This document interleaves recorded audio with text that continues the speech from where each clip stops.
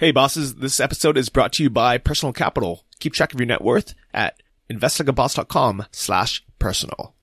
Welcome to the Invest Like a Boss podcast. I'm Sam Marks. And I'm Johnny FD. We're self-made entrepreneurs who invest our own money and use modern technology to invest like a boss. Join us each week for exclusive interviews with our network of modern investors, business owners, and multimillionaires to discover new ways to invest our hard-earned cash. Hey guys, this is Johnny and welcome to episode 97 of Invest Like a Boss. I'm here in Odessa, Ukraine. Sam's in Tampa, Florida. We're about to meet up by this next episode, so I'm excited. Summer siesta, buddy. Summer siesta. We already told the Boss Lounge and everyone, all of our listeners, that we'd be taking the summer off, only doing one episode a month. But we've actually had a pretty good churn out recently. We're almost back to every week, but we're bringing in some fun episodes. It makes it a little bit more summer manageable. Yeah. And I think this week's episode is going to be fun to talk about because it's all about how not to buy your first home. In fact, we're calling this episode When Buying a Starter Home Goes Horribly Wrong with Chris Harrison, my good buddy. So how do you know Chris? Chris is in the office. He works for one of the companies I'm involved with here in Tampa. And he was living near the office and he's in a relationship now, decided to buy a new home. He is actually a little bit of a nomad for the last 5 years. Now he's settling in Tampa, but he traveled quite a lot of places up to Alaska, did a couple summers up in Alaska, now down here, decided to buy a home. And for the last 2 weeks, he's been telling us about this home buying process, how excited he was, how he got approved for the mortgage, how he found the house, working with a realtor. And every day it was like this building excitement until he closed. And the house closes in on him. Almost, definitely. It's but I saw he's one of those guys wears emotion on his sleeve, similar to me, and you could just tell that for a few days he just had this kind of bad mood to him. And finally we started talking about it. He's like, yeah, there's just tons of problems with the houses and stuff. And it was perfect timing in a sense that last week we recorded the episode talking about what happens legally when these things shake out and how to protect your real estate assets. So if you guys haven't heard that episode, check it out. It's a good preface to this week's episode. But in this week, we're going to talk to Chris about what's happened and how this whole thing is going to play out legally and otherwise. Yeah, so basically last week's episode was on the kind of landlord side as an investor, how to protect your butt against lawsuits and tenants. This week's episode is going to be on the tenant side of how to protect yourself against asshole landlords. Johnny, we try to play both sides here. We don't want to take the customers and we also don't want to take the investors because we're both of those, right? So we want to learn how to protect ourselves in both cases. Yeah, I like it. So how close to you about buying your own house? Like now that you've kind of moved back to Tampa, you signed a year lease. I know you're a bit tired from traveling as much as you were. Were you thinking about buying a house? And are you still after this interview? I still am. Yeah. It's, less after this interview, but I think it's also just goes into the timing with everything else. When you're abroad and don't have a home and you really feel that need to set up a base, it's ringing through your head like, I got to get a place. I need to settle down. I need to stop this lifestyle and get a little bit more structured. Home buying sounds a little bit more appealing. Now that I've been in Tampa for 2 months and I've got a place, I'm settled. I've kind of alleviated this big hole that I felt in my life for the last few years. I feel less of a need to buy a house. And redomesticating oneself has a lot of headaches. We'll talk about this more on our upcoming quarterly updates, but I don't feel the need to buy a house anymore. I think it'll add more problems and headaches for me than it'll create value. So I'm going to put that on ice for a little bit. I'm still going to investigate and explore some opportunities, but it's not an immediate need now. How about you? So I've been wanting to kind of home base a little bit more. So I looked into buying a place in Bansko, Bulgaria when I was there because it's the cheapest place in the EU to buy a condo. And then I thought, maybe when I go to Chiang Mai, I'm going to be there for 6 months. Maybe I'll just buy a condo instead.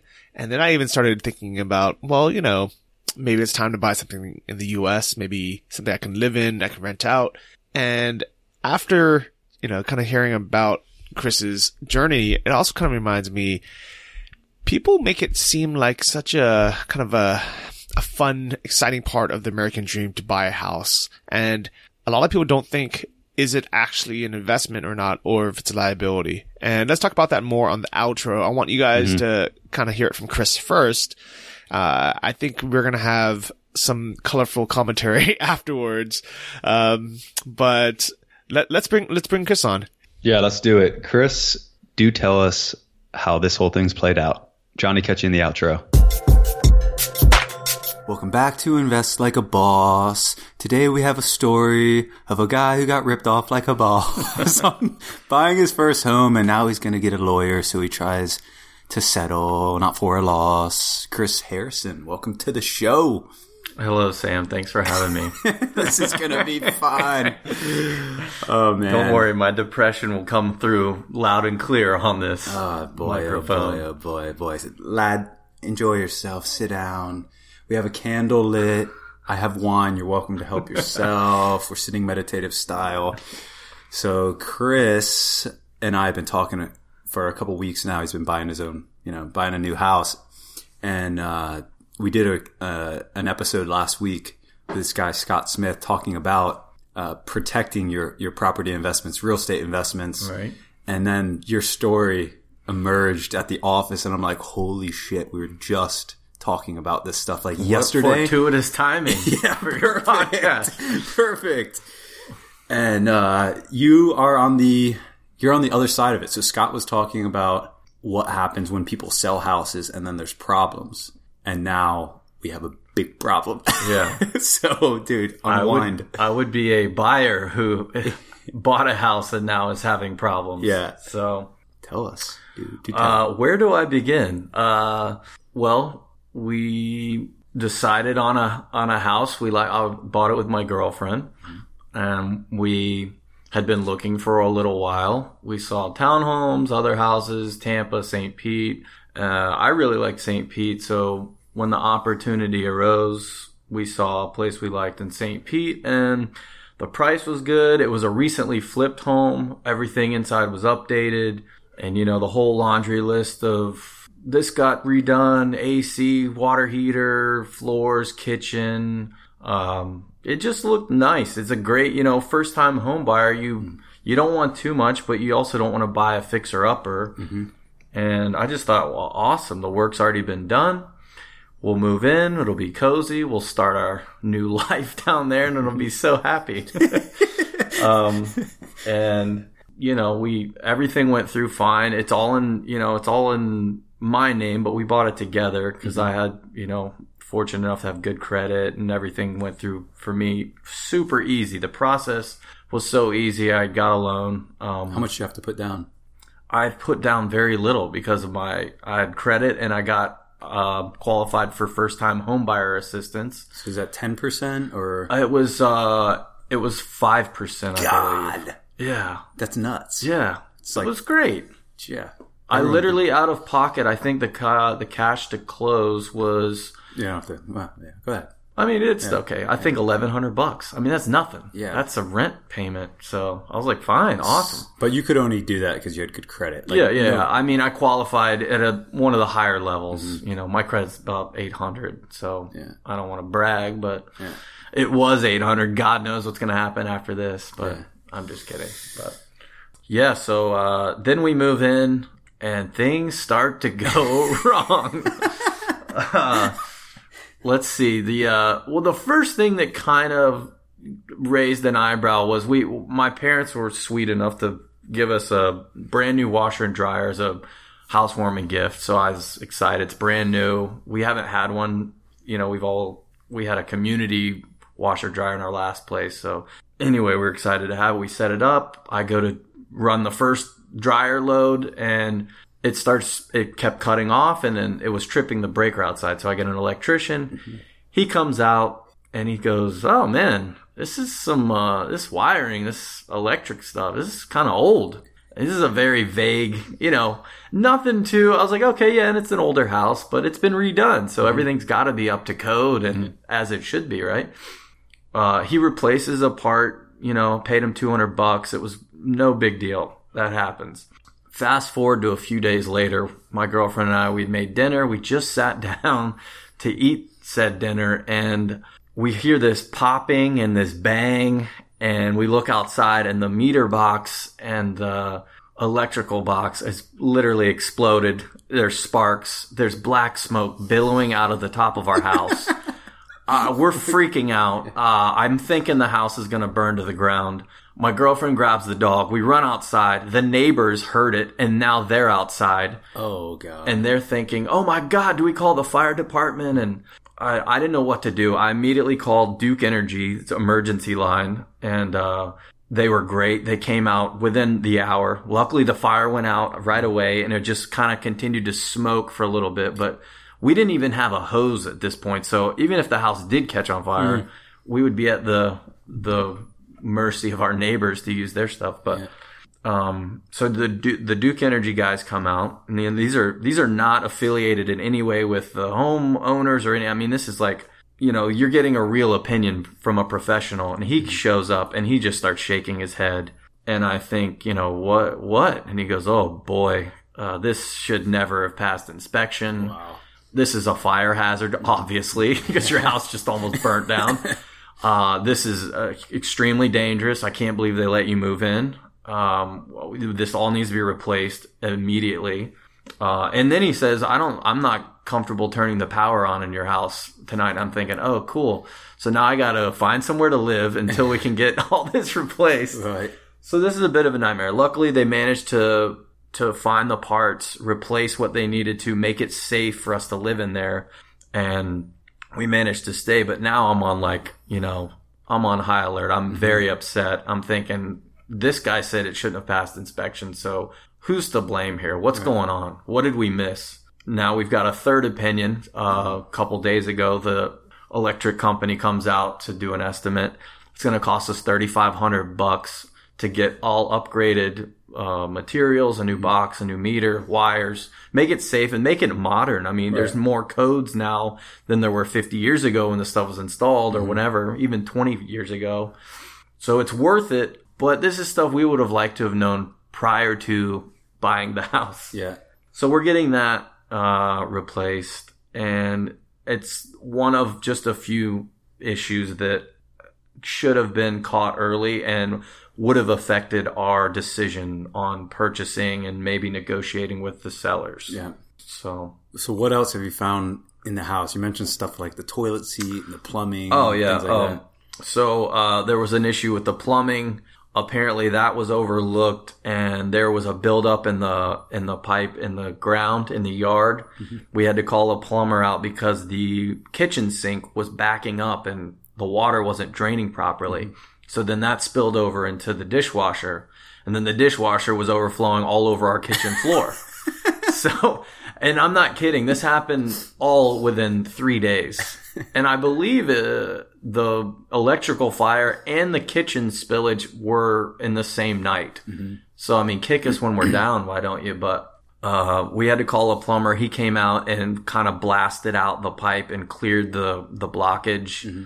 So that's okay, but there may be bigger issues that we don't even know of. But so we'll get, that'll happen later down the road. But also we found termite wings in the windowsill. Also things that were overlooked during inspection. So now we're looking at potential future plumbing issues, a possible termite infestation that we're going to have to tent the house. Mm-hmm. So we're looking at thousands of more dollars to put into a house that was supposed to have already been fully renovated. Not to mention you almost ignited with the house. Yeah, not to mention that we almost went up in flames and got barbecued. So needless to say, I'm not too pleased with this experience. Right. So what has happened with, I mean, obviously buying a house, first time home buyers, it's an overwhelming process. More and more people are buying houses. It's always said to be, for the typical person, it's the biggest investment they make in a lifetime. Big process, right? Yeah. And then you get in and you get it all buttoned up and you get in there and that shit happens and it's like, it feels like you get kicked in the stomach, right? It was definitely it'll set you back mentally, that's for sure. And mainly because we did all the right things. It's not like we cut any corners. We trusted people who were the professionals that we sought their opinion and their guidance. And it turns out they were the ones cutting corners and not us, which is why we're going to seek legal action. Right. But again, I mean, we got what we thought was a real inspection. Turns out it was just a visual inspection. I just found this out earlier speaking with my father, who did a little research, and well, that was at the guidance of our realtor, who apparently knew this inspector, now that we find out. So that seems like a conflict of interest. Right. We should have gotten a more thorough, full on 3-hour plus inspection of the home. We got a 30-minute site inspection. Oh, what they call a 4-point inspection, which is very standard, I guess. Yeah. And that's what they told us. That's all you need. This place is redone. Looks great. Okay, we're trusting you. Are you sure everything? Yeah, no problem. Yeah, I would do the same. I would just be like, I mean, you guys are the experts. If you say it's good, yeah, of course. Exactly. You trust people who that's their business. If you come to my business, I'm going to give you my expert knowledge on what I know, what I get paid to do. And I'll do it honestly, unlike these people. But, and then even the termite thing, they mentioned, looks like there may have been an old, there's old remnants of termite, but this is so normal. You guys have nothing to worry about. I was like, well, should we get a termite inspection? They said, well, you could, but he's just going to say the same thing we're saying, and it'll cost you more money. You don't need to do that. And I thought, okay. Turns out I believe now that they recommended us not getting a termite inspection because if the bank caught wind of it, then they would delay the loan or even cancel the loan. So the realtor's thinking, I'm going to lose money if they do this. Right. So how did you find the realtor initially? I don't remember actually, because we were dealing with a different realtor and we weren't happy with her because oddly enough, we didn't think she was being honest with us. And so we found someone else, and we met with them first and had them show us a couple places, and my girlfriend and I agreed. We thought, well, these are better people. They're nicer. We trust them. It was like a husband and wife team. Yeah. And, kind of salt of the earth, like, normal people. We didn't feel like they were trying to job us or anything. And we went with them, and in hindsight, and they may still be good people. I don't know. I'd love to give people the benefit of the doubt, but at this point, I'm a little sour about it. Right. Well, realtors, I read an interesting story about them one time that was basically saying that they have next to zero incentive to get a higher price for the house. So if you're selling a house and someone say you're selling a house for $350 and someone offers you $340, and you say, no, I'm going to hold out for $370. The realtor is always going to try to just push you down to sell because the majority of their money, 95% of the money, is made in basically that base price.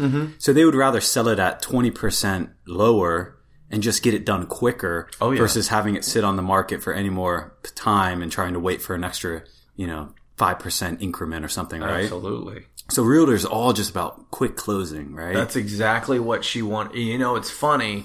A red flag should have been raised, and this is good for any of the other people out there listening that are trying to buy a house. If someone's trying to get you a quick close in a 15-day scenario, don't do it. That's what our realtor tried to do, and she recommended, again, someone she knew and trusted. I'm doing air quotes right now. And the guy told me, and I didn't feel good about it, and he said, I got you, man. I can do a 15-day close. We'll get this thing closed quick. Yeah. And my dad, thank God, said, no, don't do that. You need at least 30 days. Too much can happen. You need all the proper inspections, et cetera. So I said, okay. And I did not use that mortgage guy. And our realtor was like visibly upset. She said, you should have gone with my guy. I said, no, I have someone I trust more. And she goes, okay, well, it's up to you, but we like to use him because we know him. He's available 24. He's the only person available 7 days a week. He's so easy to work with. You're going to hear these terms. Oh, they're so easy to work with. Well, you don't necessarily want easy. You want people that are going to do it right. Right. And if it takes longer, 40 days, 45 and thorough, do it. I've been going through the same thing as I was looking at building a house up in northern Georgia. And I think that the realtors can really they just smell. And it's like a financial advisor. They can smell it when you walk in the door. Yep. This guy's a first time buyer. And I know they test a little bit of the internal industry language with you. And then they see a little bit of a hesitation in your eyes, and they know they have somebody there, and they can push lenders on them. They can push all these different types of terms. They can do fast closing. So you really need someone to walk you through this process and to show expertise on your side, I think, and the US it's a dog eat dog world, dude. It is. It's Greed. like, it's greed. And I know you have a really interesting story, and you traveled a lot before you got to Tampa, as did I. And, man, this country, it's a good country for opportunity and making money, but it will eat you alive. Absolutely. Like, you'll get turned upside down in so many ways. And, I really feel like, I'm a capitalist, but capitalism kills culture. Yeah. It really does. And all the places that we've been internationally, and it's more trusting environments. And I think that's what happens is like when you're abroad and you come back and you just want to take people out what they say. They're going to do a good job. It's their word is their bond. Right. You get back here and people just eat you up. Yeah. They're just Ethics pushing. and morality in business here Yeah. typically are, I mean, it's vacant. So, man, what are you like? Actually, take us back to the home buying process. Just give us the summary of, you see a house. Yeah, You know, I've what do you learned do? a lot. Yeah. I've learned quite a bit. I literally started at zero. I knew nothing. Mm-hmm. I didn't know how any of this worked. So I guess to get a house, you know, if you're gonna be, you can either go it alone or you can get a realtor. We got a realtor, and they'll show you places. If you see a place you like, you put in an offer. You find a lender or bank or whomever, and they're gonna give you a pre-qualification. And that basically says, on paper, without doing, too much investigating, we agree that you qualify to get this much of a loan. And then the process starts. So once you're under contract with the seller and you agree to terms on a final price, that's when all the inspecting goes down, and, you do your due diligence as far as making sure that there's nothing really wrong with the house. Yeah. Which is what we thought we had done under the advisement of, the realtor, and Who connected you to all these who connected experts? us to the quote unquote experts, who really were just their shady friends, I guess, and they may not be bad people. They may just be lazy. Yeah. I don't know, but I'd rather have someone thorough and kind of a jerk than a nice, lazy person. Well, if it's a house flipper that built the house and was flipping it, he's probably got a whole slew of people he works with just to get things done quick and breeze over everything. Yep. I'm finding that out now. Apparently there may not have even been permits to do the work in the house. So if we catch that, my legal process will be much easier. And speaking of legal process, this is all new to you as well. I'm in the early stages of acquiring legal representation for this.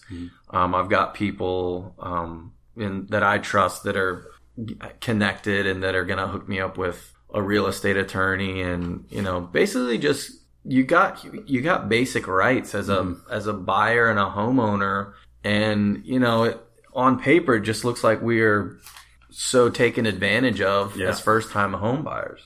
And if you want to know how it really feels, on the way to work this morning I was shouting loudly in my car just to vent, and to add the cherry on top, my car got broken into at our new house. So there's not a lot of warm, happy feelings right now with this new house. Oh my God. I hope one day that it will, but right now I look at this place and it just looks like a burden. Oh God. Just angry. Yeah. So what happened with the car break-in? So this is all like in the first week. This is basically. literally in the first week of home ownership. Like I could write a beautiful op-ed piece for like a real estate magazine, or do this wonderful podcast and share and vent and, advise others. But So you have some nice neighbors then. I'm hoping it was just some punk kids. They just stole some change out of my center console, and maybe I had like $5 in there, and they stole my sunglasses and a flashlight and a little a utility knife. Oh, it's so They violating. left me my golf clubs, which I'm very thankful. So either they're broke and can't play golf, or they're too small to carry the clubs, or they they're- just think golf sucks. And Or they're like, screw this. or they didn't realize like golf clubs are valuable and they could have pawned them and made more money to buy drugs or whatever the reason. But I'm pretty sure anyone who breaks into a car is either a kid or a meth head. yeah, Like, and that's it probably was one of the consistent two. across It the was world. one of the two. I see a lot of little punks riding their bikes around, you know. So But still, that's like once in a 20-year period. Like, I think my parents' cars at home got broken into once in maybe 20 years. Yeah. So when it happens the first week, yeah, I've never. It's not a good feeling. I don't think I've ever been broken into before ever, and I'm 35 now, and I've never been robbed. So that was a weird feeling. I feel very violated. oh man. So you moved in with your girlfriend. Obviously, that's got to be tough on both of you, right? Especially your cars get broken into. That makes Yeah. her uncomfortable. You start looking at this house like, Yeah. I don't even want to be there. Yeah, safety things, and it causes a strain in a relationship because you're both upset. You've got money pressure. You want to enjoy it, you're just so excited because you just got a house and we haven't been able to really be happy and enjoy it yet. It's been one thing after another.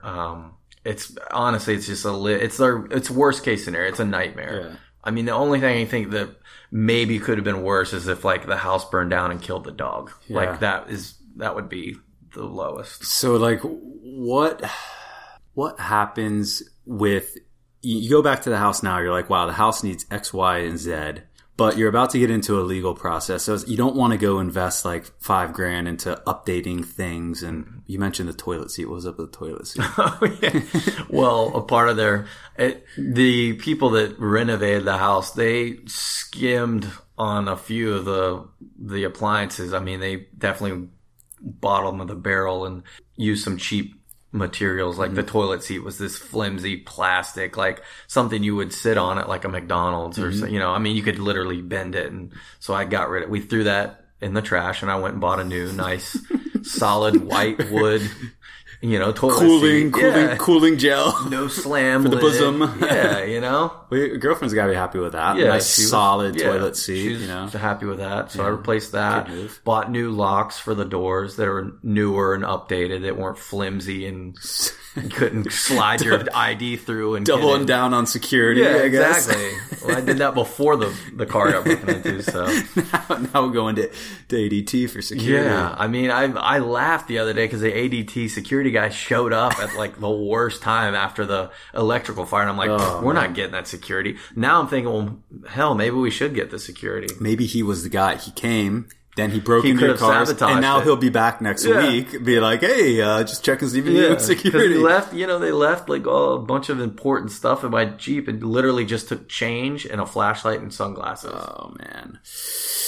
So what's the process with the attorneys? Because I'm interested. This is like what we were talking about on last episode. 95% of people that invest in the U.S. in real estate over the course of 20 years get a lawsuit. So the guy's saying was, it's not if you're going to get sued, it's when. When This guy is about to get sued, right? Yeah. Like, so this is a real life example of it. And what are you looking? You're just looking for legal counsel at the time, or do you saying, or you want to get out of the house, or No, we don't necessarily want to get out of the house. We want them to make it right. Mm-hmm. And I'm not, I'm not greedy. I'm not going to be like, give me $100,000 and I'll make this go. No, we want them to pay for what should have already been done. Mm-hmm. Right now, I think the tab's like somewhere over $4,000 that we've paid on stuff that should have already been taken care of.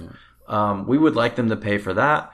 And, obviously we want them to pay for the attorney fees. Yeah. Because we wouldn't have to get an attorney if it weren't for them. Right. And we want them to be held accountable. We want the people who were, the realtor, the inspector, the investment group who flipped the house. We want all of them to be held accountable, with whether it be like marks on their records or suspensions of licenses or whatever. These are things that we're going to discuss with an attorney. And, I'm not a crazy person. I'm fair. Like, I'm reasonable. I'm not like an evil, I'm a normal dude. I want them to understand that, like, you can't do this. Like, I don't want the next person behind me to go through what we went through. Yeah, it's more like the stink of the mess that it starts. You buy a new home. Like, what was the reason you bought bought a home instead of renting? Well, we figured, like anyone else, you buy a house and it's kind of an investment. You hope it increases in value. You hang on to it for a few years. We're either going to rent it out eventually or sell it, make a little money, and then move on to another better, newer, nicer. That's kind of the American way. That's the American dream. Instead of renting and wasting money on rent, allegedly, which now seems great, but you own your own place. It's like, you've made it. You own a house in America, in Florida. Yeah.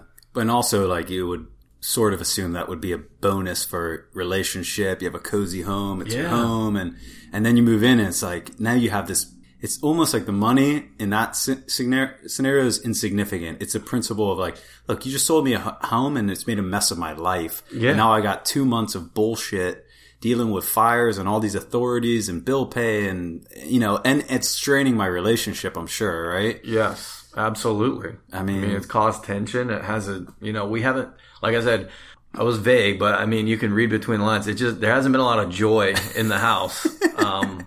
So do you guys watch TV anymore together? That's about it. It's me staring at the wall and counting the dollars that are going out of my bank account. And her trying not to punch me in the face, probably. So, but hopefully will be better for it, and just a huge learning experience. Yeah. So let's go into some of the I'd do different next times. From what I gather, the first thing I can think of immediately off the top of my head, which might not be true in every case, but it seems to make sense. Maybe don't buy a house from a flipper. Yeah, I would say that. Good or bad, the investment group that flipped the house, I think the first thing I would do different is get my own inspector, my own home inspector, to do a more thorough 3-hour. I didn't understand that what I got wasn't a real inspection because I wasn't advised to do so. They said all you need is a 4-point inspection with the wind mitigation to make sure the roof's not going to fly off in a hurricane. Who told you that? My realtor. All right. So in that case, I should have said, okay, we'll get a 4-point, and then we'll also get a more thorough inspection from someone that you don't know. So you would just basically look up online or get a recommendation from a friend of someone that's done a good job. Absolutely. And then not use the realtor's choice. Right. 100%. That's the first, and that would have probably prevented a lot of these issues, because had we known that there was going to be so much work needed to be done, we would have said, all right, well, if the sellers agree to pay for all that, then yeah, we'll go move forward. But they probably wouldn't have, and then we would have moved on and looked at something else. Yeah. And then we would have avoided all this. Right. But I would have definitely been more proactive in my independent hiring of people to do inspections. That is a huge, never again. The next time I do anything, buying anything, I'm going to get my own people. Yeah. Okay. So I think there's a big narrative in just not trusting the realtor to recommend people unless you know that realtor really, really well. Yeah, unless it's like your family member, like your best friend from childhood. Yeah. Like, this person would definitely never do me wrong. Because there are probably, obviously there's payments to all these inspectors. They're probably not only incentivized to use those inspectors because they're getting kickbacks, but they're also probably working some larger scheme with them, like, hey, let's close fast and move on to the next house type of thing. Yeah. I definitely think that's going on. All right. What other takeaways? What would you do differently going into the next house? Anything with the mortgage or... The mortgage process was actually great. I had a really nice experience with my loan officer. It was through a recommendation from a family member, so we were very well taken care of. They were honest. They were so thorough. Even when we showed up to closing, the person with the title company who had to go through all the papers said, "Wow, this is so organized. You have this looks great." I never had any issues with the mortgage process, which I know some people probably have a nightmare with that. Mine wasn't the mortgage process at all. I would probably use them again. Okay. And how much of a decision, like I know my sis, I don't know that many people with mortgage that I've actually talked to about the price and et cetera. But I know my sister and her husband, when they looked at buying versus renting, the mortgage came out to be like 15% cheaper a month than renting. So that was really the majority of their decision was we can grow some equity, have basically the same payments. Was that part of your decision as well? Absolutely. So for what we have, we went from a 1-bedroom that was not even 600 square feet and paid $1,000 a month in rent for that to now we have more than double the space and it's our own place and we pay $400 extra for it. Right. And we have a big backyard, place for the dog to run. So absolutely, that was a huge incentive to buy. Our monthly expenses were supposed to go down. Yeah. So as of yet, they have not. Right. All right.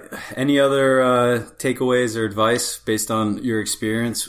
You're going to keep the house, assuming. Yeah, we're going to keep it. We're in it for now. We're going to keep it. I mean, things could change, but my biggest takeaway is just trust your gut. There's so many times where I had this gut feeling like something was a little off, but because I didn't know what I was doing and I hadn't done it before, I was trusting the people that were supposed to be the professionals. Right.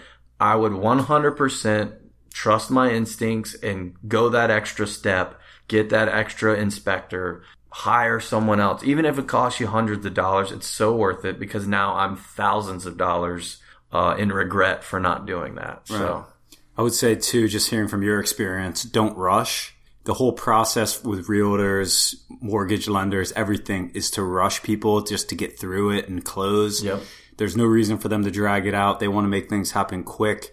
And realtors build that in. Oh, there's a lot of interest on this home. Oh, since you've been looking at it, a couple other people have been looking at it. We should get a bid in quick. We need to close urgency. Absolutely. Make you panic. Urgency, right? And people buy into that. And then the second thing too is once you start getting realtors involved, you go see 4 or 5 houses, you talk to them for a few days, you sort of have this natural tendency to feel obligated to move on things, right? Yeah.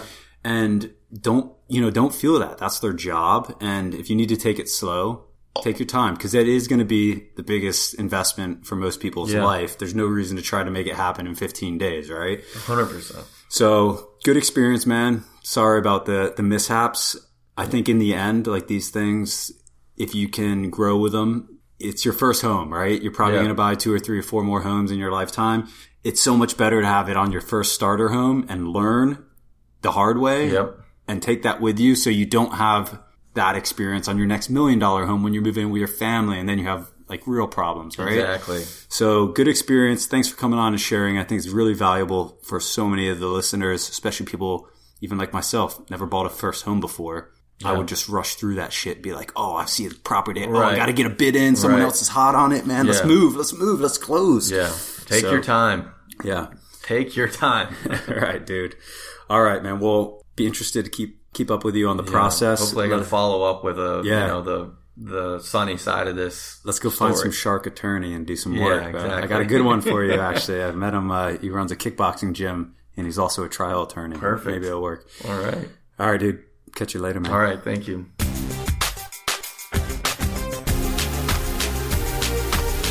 I hope you guys enjoyed that interview. Lots to unpack in the outro and the commentary. But first, I want to give a quick thank you to one of the best comments we've gotten so far on the Invest Like a Boss podcast iTunes store.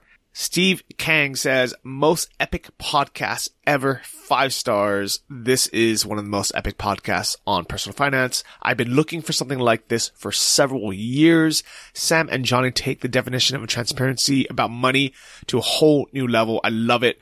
And the week that I found you guys, they've covered almost every investment strategy that I've been working on for the last 8 years. Highlights. Number 1, podcast format is very well organized. It's consistent every time. Sam and Johnny provide their takeaways after every interview. They're very genuine, and many experiences that they share are actionable immediately. It feels like they're investing their money right alongside of you, and you will learn something on every episode. It doesn't matter if you're 18 years old or 80 years old, you will learn something every time. Sam, one of the best interviewers I've heard in a very long time. Johnny, a straight shooter when it comes to sharing the amount of cash he's investing. Keep up the good work, guys. See you in the Boss Lounge. And also the amount of money that he's not able to access while he's in the Ukraine traveling. Yeah, exactly. It's almost like a forced savings account. Yeah. And shout out to Steve Kang, because he's also really active in the Boss Lounge, adding a lot of value to different threads and creating some of his own. So we love that stuff. Boss Lounge continues to get better and better. So be sure to check it out if you guys haven't. Yeah, so join in on our Facebook group. Just go to investlikeaboss.com, click on bonus. You can find it there. Also, if you haven't left a review yet, please do so on the iTunes store. It helps us get more bosses, and I think if anything, it kind of inflates Sam and my ego that you guys are actually listening. You guys enjoying the show. Hopefully it'll inflate our wallets at some point, but right now it's just a big hole. But you know what? It's like a boat. If anything, it's an excuse for us to chat every week, and so it's been fun. Absolutely. And if anything, I think that by us talking about our investments and making the investments and being able to ask these experts the questions that we want before investing, it's almost like we've created the best, financial planner ever. Yeah. Well, we need to do an episode. We've been talking about it for a while, like on our top 10 investing mistakes, because there's a lot of them and we sprinkle them in here and there in different episodes, but we've never done something that's actually aggregated all of them. It's amazing how many mistakes were made early on, which is a big driver into actually us starting this podcast. Fortunately, and thanks to all the listeners and all the guests that we've had on the show, that we've made a lot less sense. We have a lot of investments now that we don't know how we're going to play out. So they could be problematic or mistakes in the future. Who knows? But I would definitely say over the last 2 years, it's been much, much smoother than any time before that. And definitely with your portfolio. I remember the first 80 episodes, there was a different mistake in every single episode that you brought up. Well, I think you learn through experience more than reading or listening. So I try to make as many investments as I can manage early on to take that experience from a relatively young age through the rest of my life. And I think that'll pay massive dividends over the course of the next 30, 40 years. Well, you mentioned to Chris that you haven't bought your first house yet, but you technically have. You bought a couple condos in Thailand. Do you think those counted? Yeah, let's talk about that, because that's something I was thinking about. I think buying someplace domestically and someplace foreign is somewhat different, because I think there's a lot more litigation risk. There's also a lot more operating expenses to owning a home in the U.S. So to give the listeners an example, I priced a lot of different condos in states like pretty much anywhere. It's going to work out almost the same. But let's just say Texas, Colorado, Florida, for example. I priced like a $500,000 condo. You would have HOA fees, insurance. You would have property taxes, of course, right? So you're looking at close to $15,000 a year. Just that's sunk cost, right? That's going to HOA, insurance, and that's going to taxes. And in a lot of foreign countries abroad, you don't have at least the tax component of that.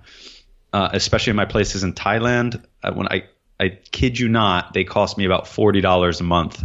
So let's just say $500 a year to hold that property. So I'm not there for the entire year. I don't really sweat it, right? And also like things like maintenance and repair. Obviously, we heard on this episode, small things can get really expensive, even on a starter home. So things in Thailand or other countries of the economic level are going to be just a lot less expensive to go fix things and maintenance things. So yeah, I own those and I love them all. But I have a feeling that owning a place in the U.S. would be vastly different.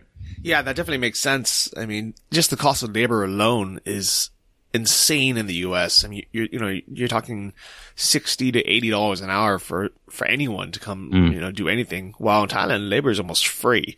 So you can have someone come do plumbing or whatever you need, and it's not going to cost you very much.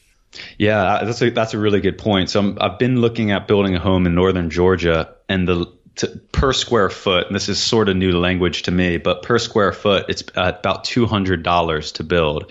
So if you say it's going to be a 1,000 square foot place, you're looking at 200,000. A 2,000 square foot place, which is not a big home. It's kind of, I would say your average middle class home, maybe 2,000 to 2,500 square feet. That's over 400,000 just to build.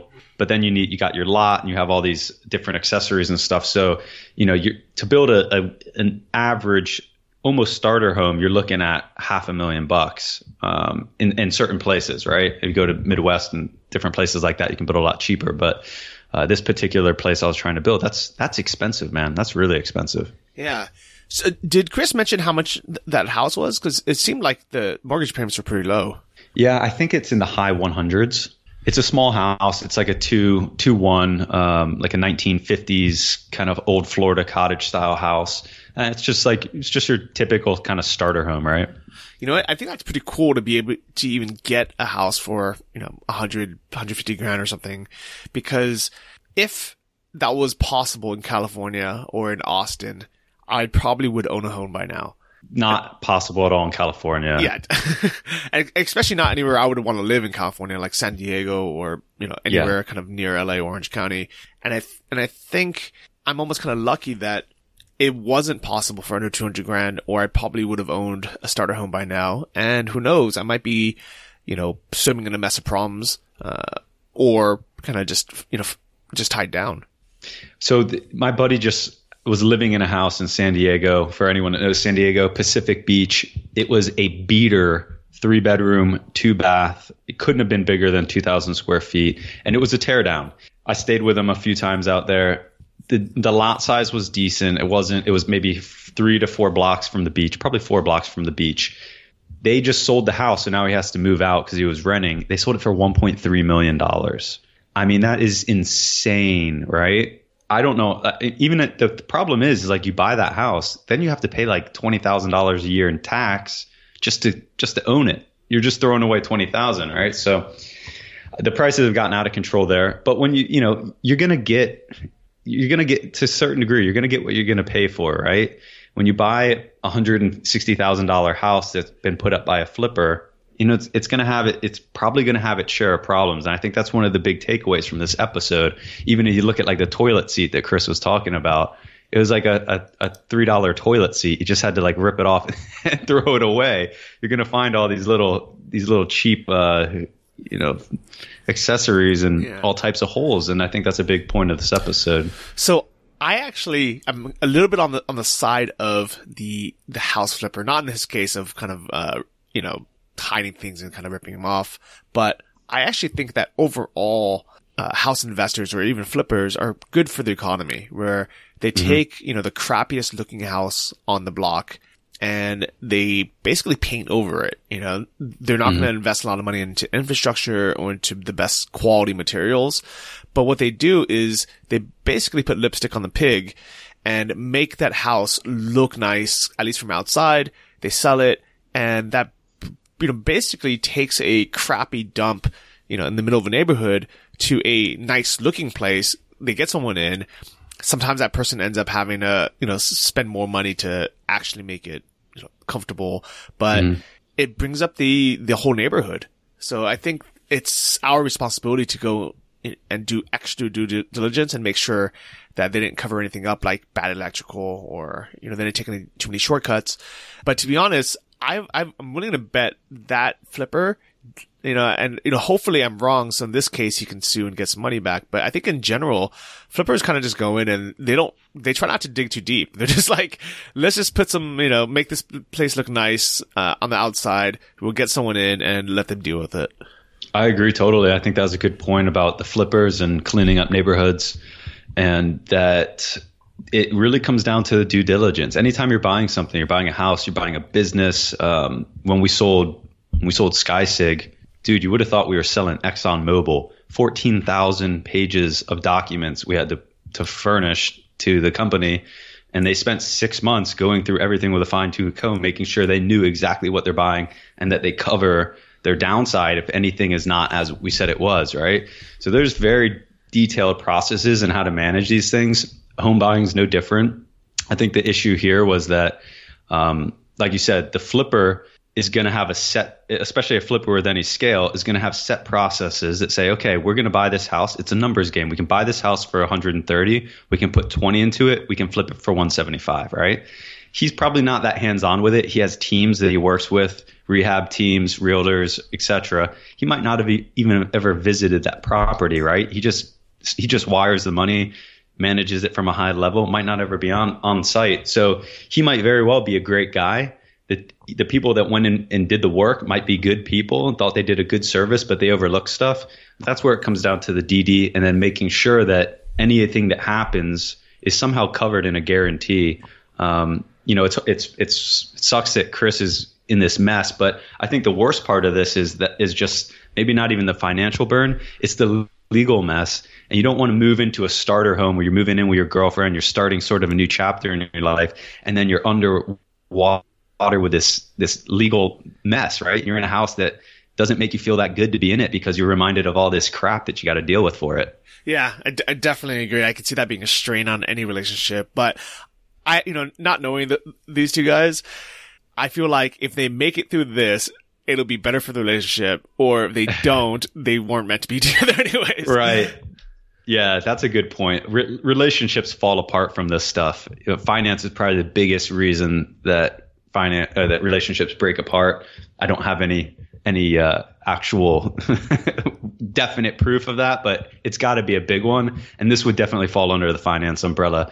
So hopefully it's not too big of an issue. Hopefully there's not a big lawsuit and this thing doesn't get dragged out. I hope it can be solved amicably. But dude, if that termite thing turns out to be a real thing, and in the next month they got to tent their house, I guarantee that's going to be a deal killer. Yeah, that's going to suck. You know what's crazy to me about buying houses is the fact that you kind of just buy them like without really testing them out. Like you would think that in this day and age, it'd be normal to be able to rent the house and live there for a few days, and then kind of decide like, yes, is this somewhere I want to live? And even if you just bring in like an air mattress and say, come on, like, just give me the key. Let me like take a shower here for cook, make sure this place is somewhere I want to be, because like tons of people buy houses when they've only been there during the daytime. They have no idea how loud it is at night or how crazy it gets on the weekends. And it's a huge, huge investment, a huge gamble. And it's insane that there's no like refund policy and there's no like test period either. Oh my God, dude, you hit it right on the head. So I have a quick 60-second business pitch that I want to give you and the boss listeners, because okay. I want someone to do this business because it'll make life a lot better for me and you. Millennials, and I'm a millennial by like 2 years. We're going to have huge issues with sleep. I guarantee everyone's going to go through bouts of insomnia going forward. And people are going to wonder, how do you fall asleep? Because there's just overstimulation from phones and laptops, and it's just going to technology is going to be in our face more and more. It's going to be almost impossible to shut down.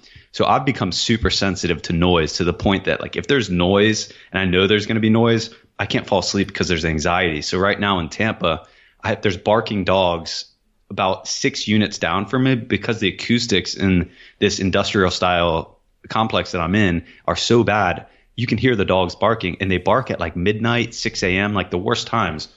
So I was thinking exactly like you, there ought to be a way to test a place. You go rent a place, you should be able to spend the night there, right? But what you could do is you could manufacture these little like noise detectors that are like the size of a pack of Tic Tacs, and you just go put one in every room, and then you allow that to sit there all night and record different frequencies of noises. So this works if you're renting or you're buying, and it would be able to detect that type of noise, like, loud music next door, trains, planes.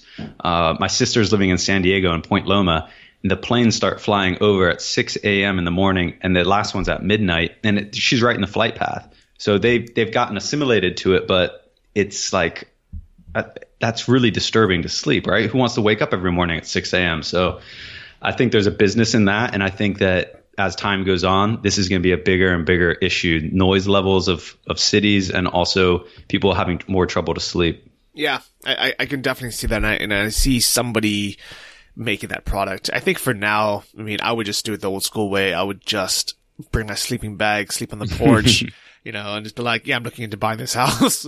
Staking it out. Yeah. Coffee, donuts, sitting outside the front lawn. Yeah. I'll literally just camp on the front lawn and just be like, hey, look, if I'm going to, be signing a 30-year mortgage on this place, I'm going to spend 2 or 3 days to scope it out at night.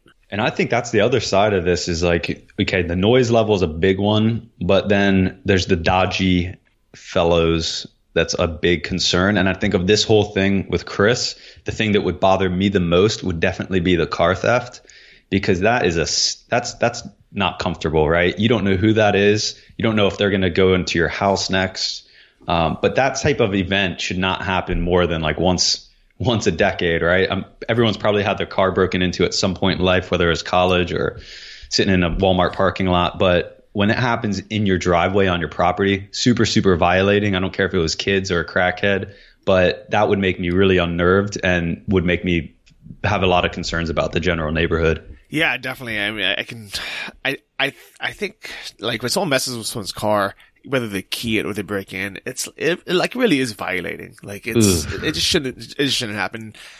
And I'm glad I'm not in that situation. I hope that Chris figures it out, but I think we've all learned a lot of lessons from this experience. I think it could have been even worse. Hopefully, this is all that's going to happen. But it does sound like, when people take advantage of first time home buyers.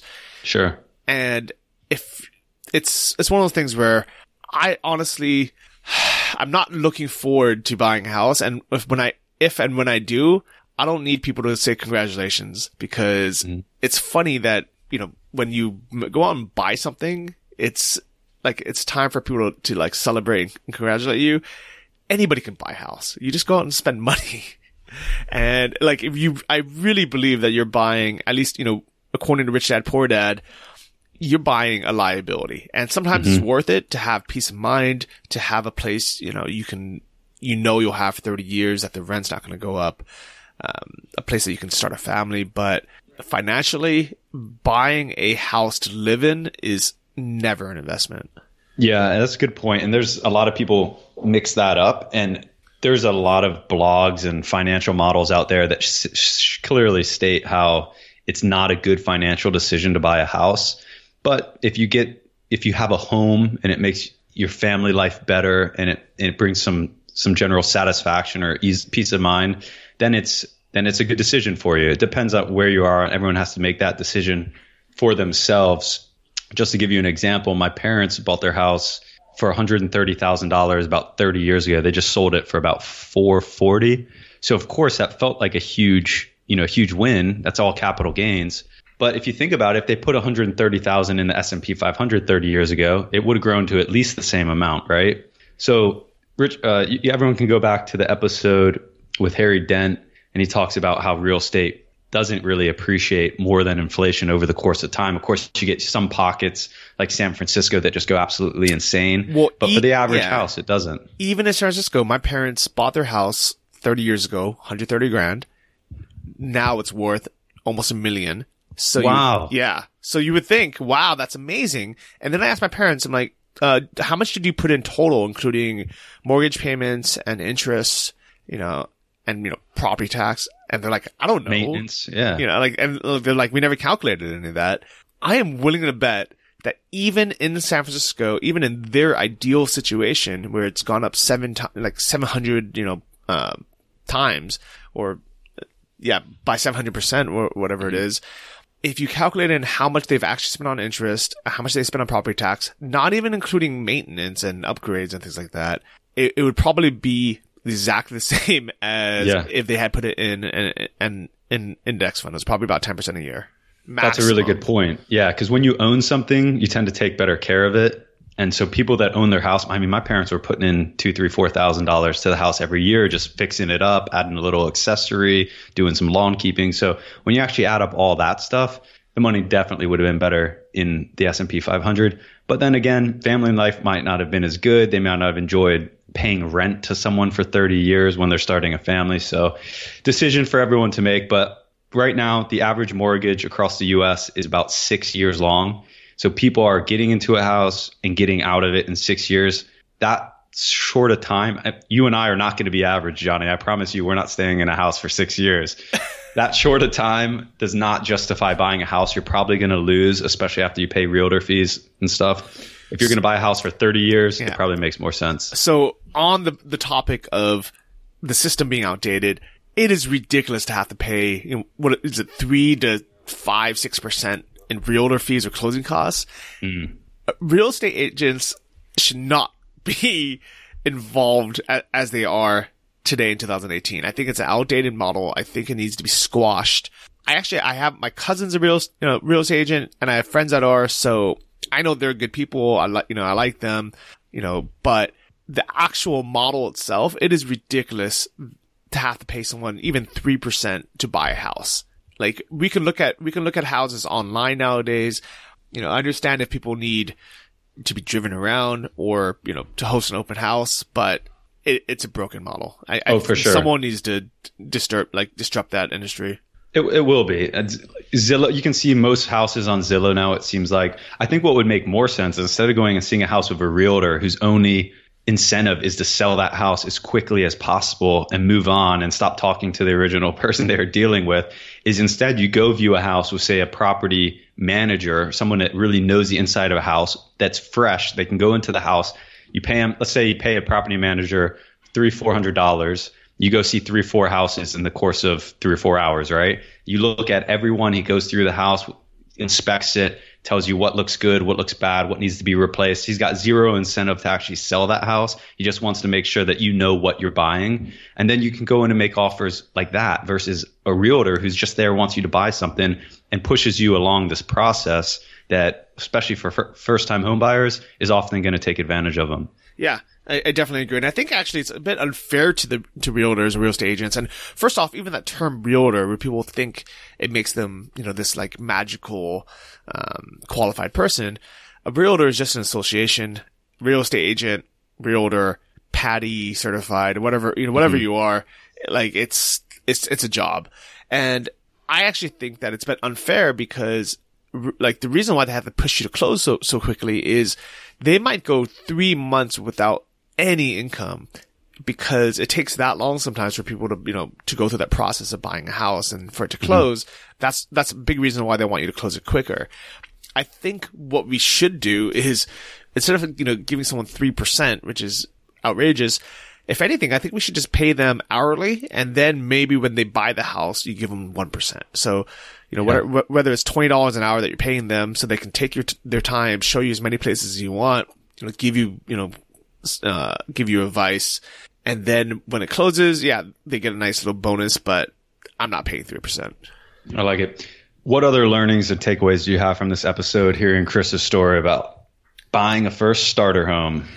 So probably the biggest takeaway that I wouldn't have even thought of is that basic 4-point inspection is not enough, that you need to have someone really dig in deep.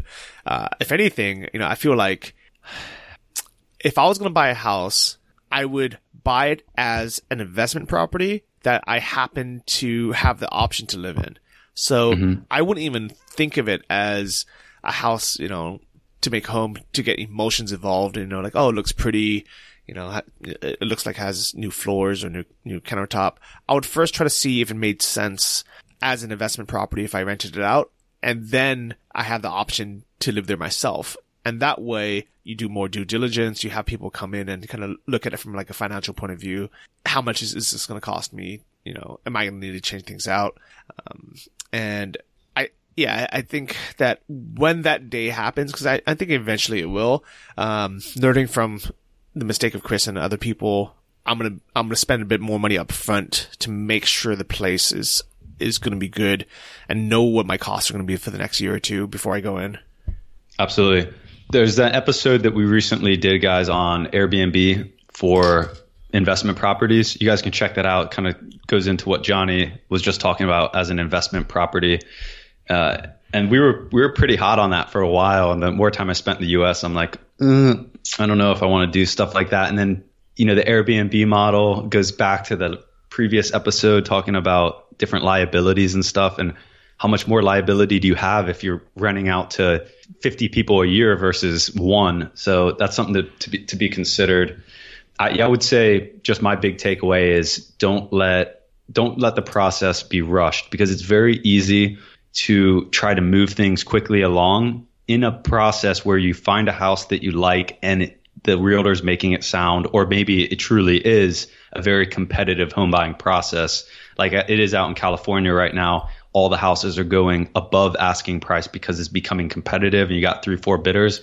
That is a recipe for disaster for a first-time home buyer, because they're going to get all excited. They're going to make a quick bid. They're going to try to close fast, and they're going to pay a price that is astronomical. So just don't let anyone rush you around. And like Johnny said, make sure you understand what the operating costs are in running this house with taxes, HOA, insurance, everything else, because often it's not what you pay for something, it's how much it costs to continue running it. Yeah, definitely agree. And one thing I learned from looking into investing in houses is you can bid quickly to lock yourself in, because sometimes it is a competitive market. Just make sure you have some contingencies in there. So you can put, you could put a couple grand down and say, yeah, I want to take this off the market. I want to lock this in, but the contingency is I want to have my guys go in and inspect it. And for any reason they don't like it, a full refund. I'm out. One thing while we're on the topic, Johnny, I wanted to recap with you was, what about this opportunity out in Napa to build on your sister's property? Is that something that we could potentially build some small tiny houses on together? It could be. I'm actually going out there after the Nomad Summit over Labor Day weekend, so September 1st through the 3rd. On the 5th, flying to San Francisco. I'm going to be staying with my sister. I'm going to basically move into one of her units, and I'll scope it out. I think there's some like building permit issues there where she can't build any more houses, but she's allowed to build a winery. And if she builds a winery on her 10 acres, then she's allowed to build more buildings. Wow. Well, it sounds like we can put up like 4 different vines on each of our properties, like a little shrub, and then we can build some tiny houses behind it. I think that would be a really cool setup for you and I. Again, everyone's got their own circumstances, but if we're abroad 6, 7, 8 months a year, just to have a tiny home in a great area like Napa, and if I'm not there, you might be there. And if we're not there, someone else that builds a tiny home might be there. So someone's always kind of around the area that can make sure our properties aren't getting run over by vines and stuff like that.